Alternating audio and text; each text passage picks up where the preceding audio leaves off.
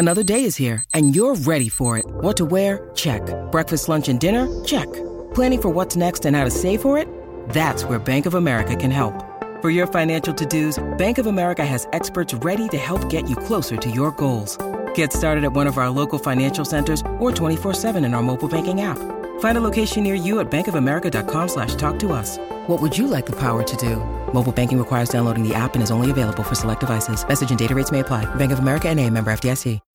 When you need mealtime inspiration, it's worth shopping Kroger, where you'll find over 30,000 mouth-watering choices that excite your inner foodie. And no matter what tasty choice you make, you'll enjoy our everyday low prices, plus extra ways to save, like digital coupons worth over $600 each week. You can also save up to $1 off per gallon at the pump with fuel points. More savings and more inspiring flavors make shopping Kroger worth it every time. Kroger, fresh for everyone. Fuel restrictions apply.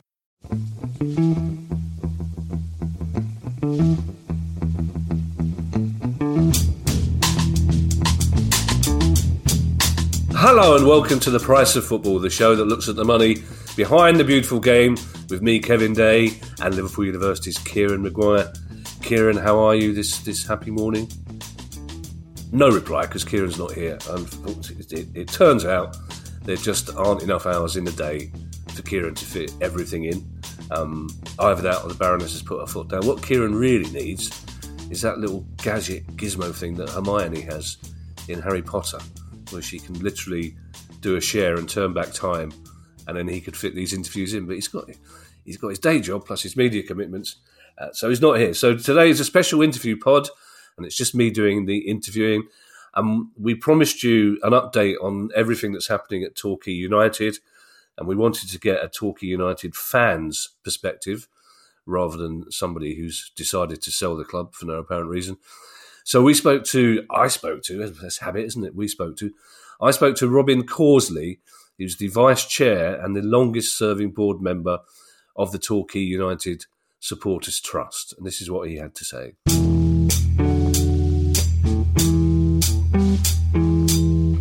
Robin, thank you so much for joining us.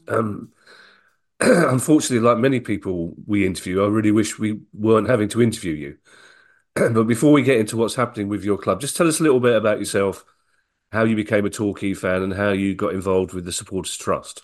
Okay, so my birthday coming the end of March, and I will be celebrating my 60th year of supporting the club. So my dad sort of took me around my birthday time. So very long standing supporter, and my father was a supporter before me. He supported them sort of just after the war, and one of my sons is a keen supporter as well. So we've got 3 generations currently who in the past have supported the club.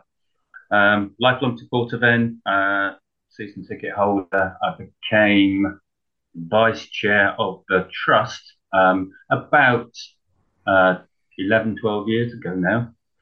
And the reason that I was invited to do that was because of my community links. I worked in community development and working supporting voluntary sector organisations with funding advice, and our chairman was very keen to get our trust very involved in the community and building those links.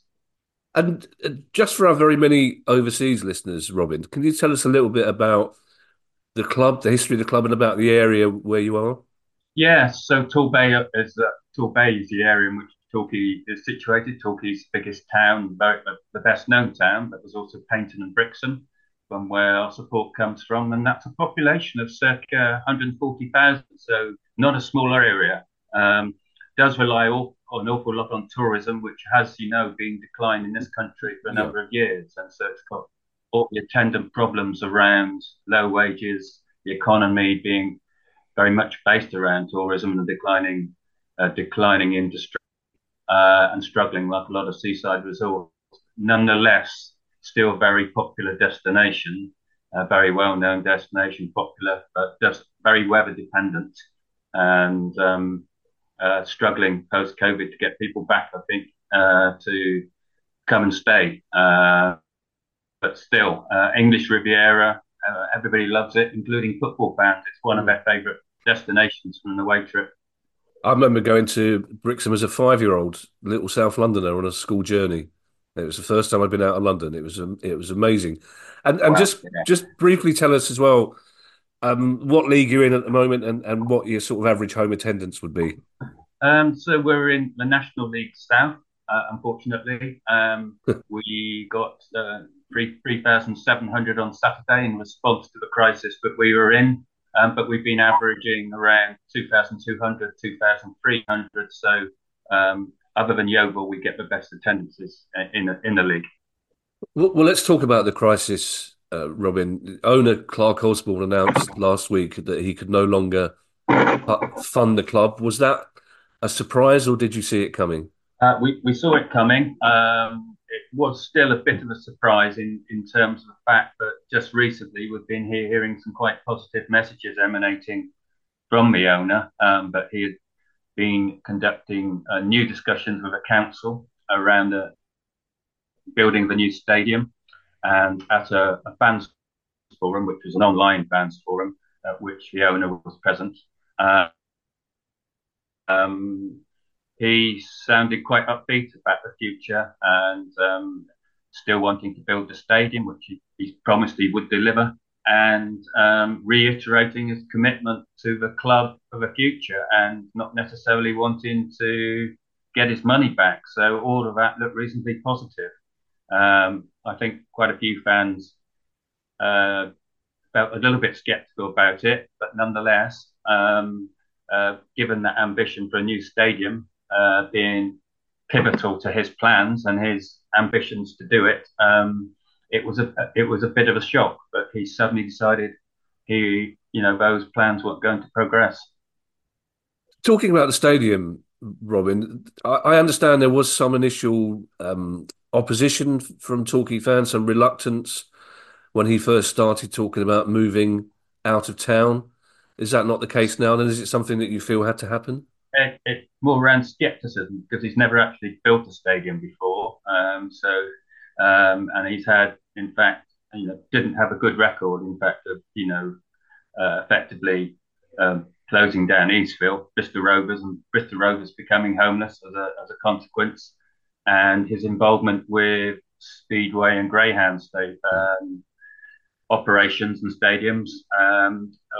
Again, he's talked a lot about building new stadiums on the existing sites or moving them. In the latest case with Swindon Speedway, talking about a motorsport arena some 45 miles away from Swindon. So I think there's a lot of scepticism about whether he could deliver, but I don't think Torquay United fans were necessarily wholly against the building a new stadium if a suitable venue could be found, because the owner's proposition was we needed a 7-day week income generating operation to make the club sustainable. And Plainmoor was quite limited in that respect. And so he was talking about conference facilities and restaurants, multi-arena facilities.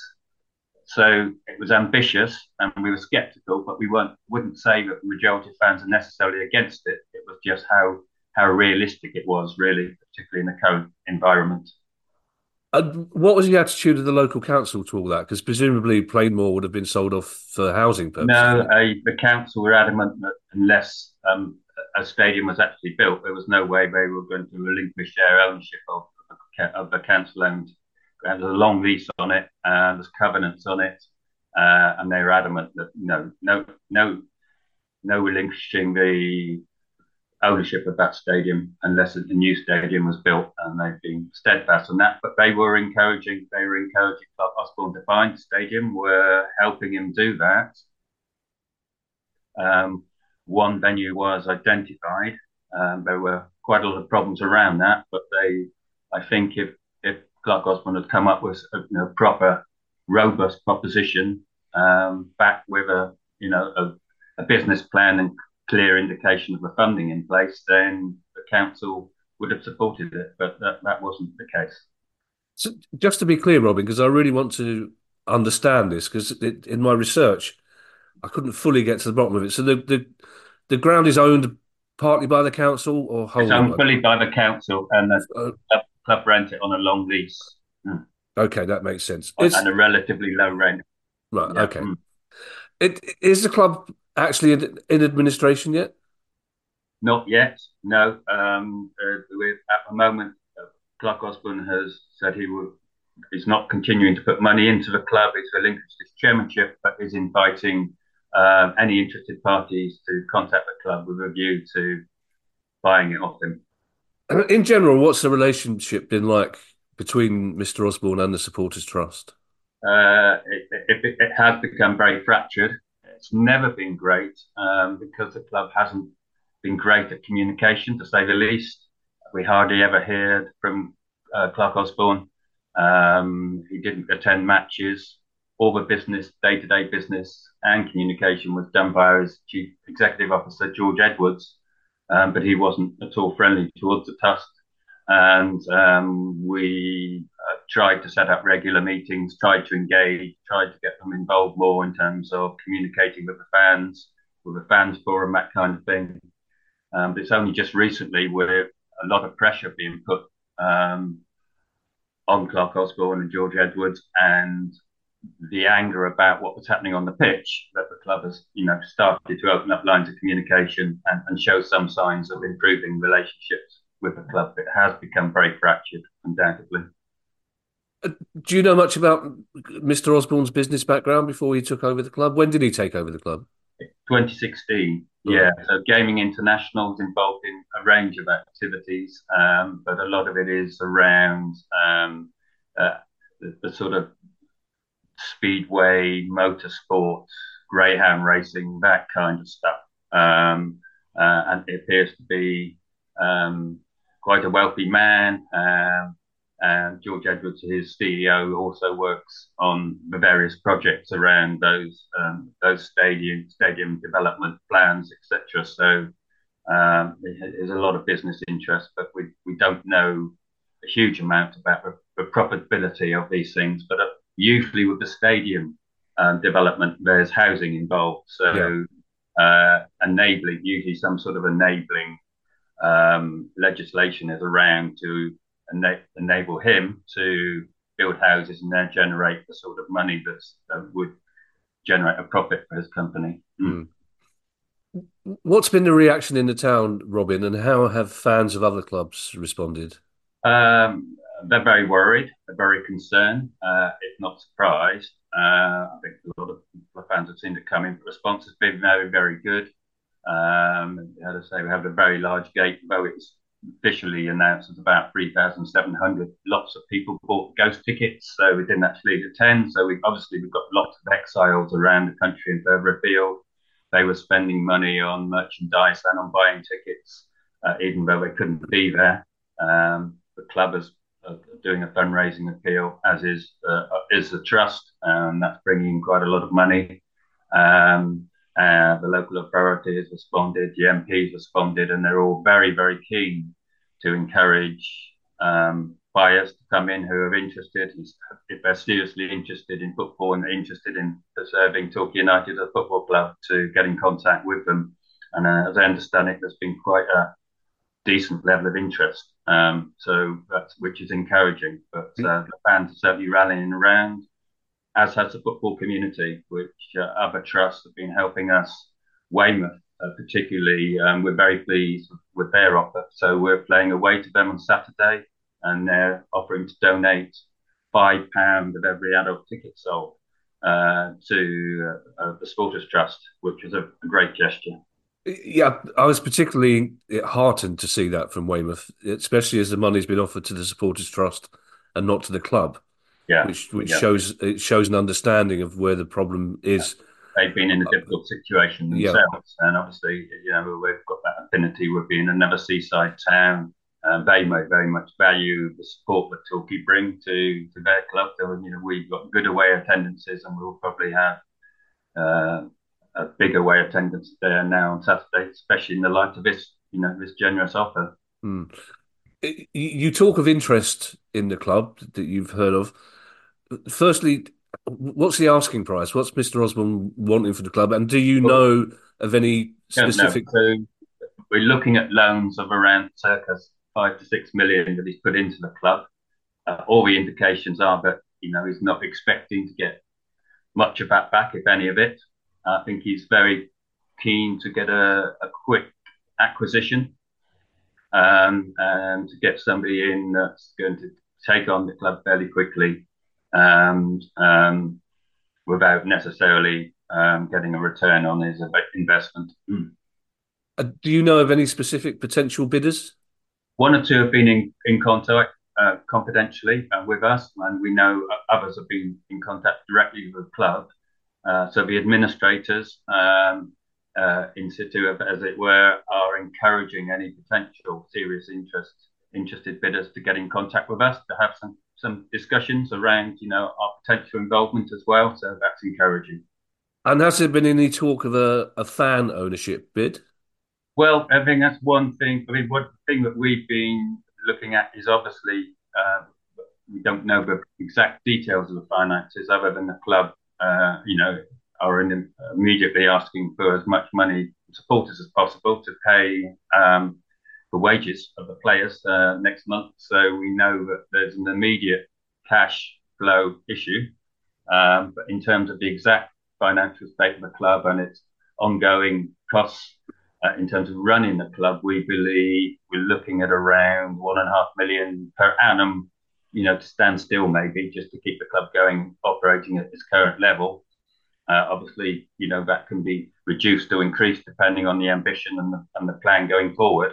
But we're currently a full-time professional club with quite a number of employees other than players, and with quite a good infrastructure. So it's not going to be the feasibility of us running it is something we're looking at, but those sorts of costs would be prohibitive for us, certainly.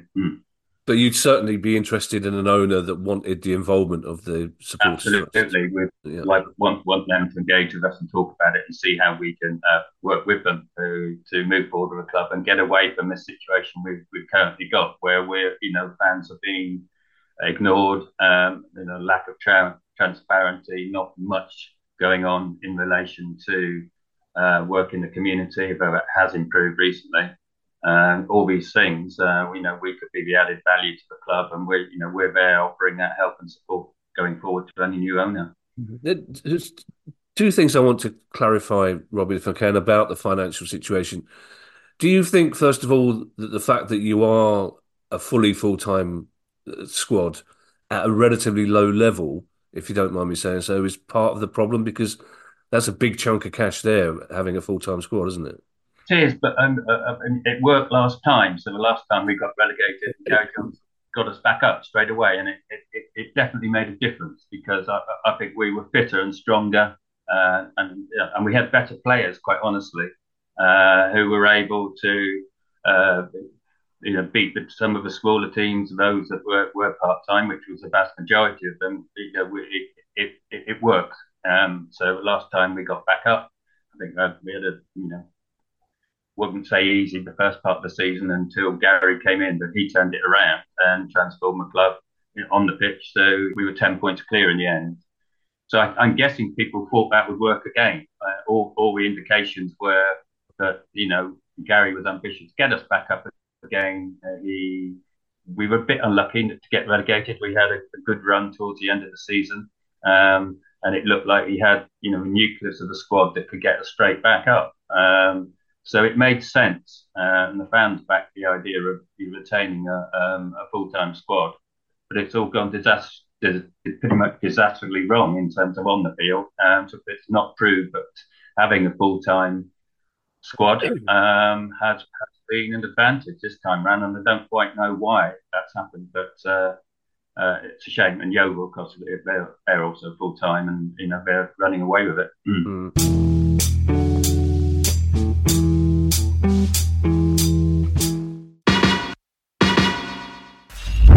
Hi, I'm Steve Lamack, and every week I'm joined by Music Ally's Head of Insight, Stuart Dredge, on The Price of Music, the weekly podcast all about the money behind the music industry. In each episode, we discuss the very latest goings-on in the music business and dig into the finances behind the big stories. So whether you're a music lover who just wants to know more about what really goes on in the industry, or you're an aspiring musician, manager or label owner who wants some inside knowledge on how Spotify's financial model really works, or what the future holds for independent live music venues, this is a show for you. Subscribe to The Price of Music in your podcast app now. See you soon.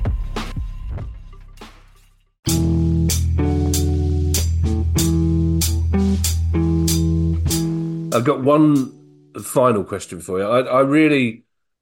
Palace have been through administration twice, and I remember the distress and the despair both times. And I'm of an age, I grew up where Torquay United were always in the league. I used to love the yellow and blue striped shirts. I've got a reason to love and hate just about every team in English football, Robin. So I really do feel for you. And I hate to ask this question, but is your instinct that the club will be saved, or is your instinct that this is a genuine problem moment? I was very worried when the announcement was made. I wondered just how much an attractive proposition Torquay United would be, particularly with the loans set against the club, particularly where we were in the league. But we've been encouraged by the level of interest. I think the club's been marketing itself quite well since the announcement. It's certainly been putting it out there using every possible contact. The local authority's been very supportive, as is our MP. So I'm reasonably confident that somebody will come in. Obviously, we need a real football person this time. We don't want to go down the same road as we have with Clark Osborne. Somebody that's really interested in the club, is aspirational, realistic at the same time, and can move us forward and learn the lessons of the current ownership and where it's all gone wrong, really. And on an upbeat note, the lovely Charlie Baker of TalkSport, as an old mate of mine, is a Torquay fan, and I really feel for him at the moment. If perhaps he wants to organise some kind of benefit, I'd only be too happy to appear. I'm sure we could get some. That would be money. Great. I'm sure we could. I'm sure we could get some money raised for the trust in that way. Robin, our fingers are crossed for all of you down there. It's as I say, I wish we didn't have to have this conversation, and I hope that in a few weeks' time we can talk again with much better news. But in the meantime, if there's anything we can do at the Price of Football, then just let us know, and we'll. Thank you. We'll do it. Appreciate that. Thanks so much.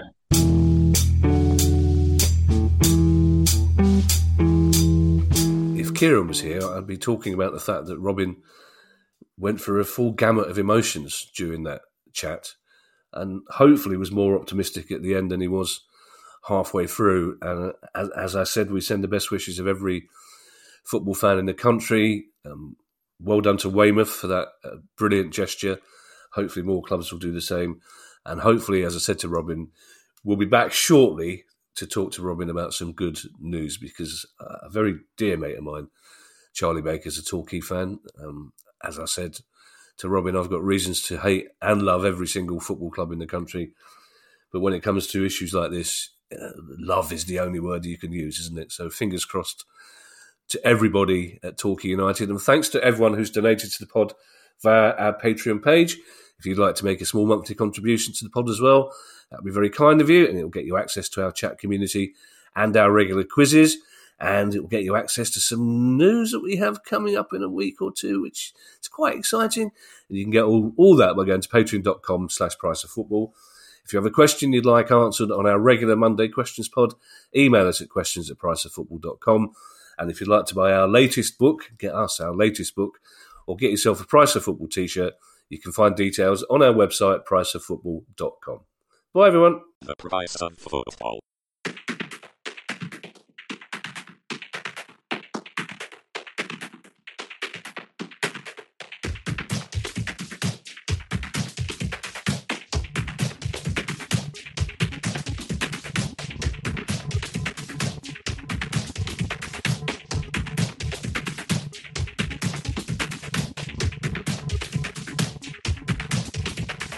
The Price of Football.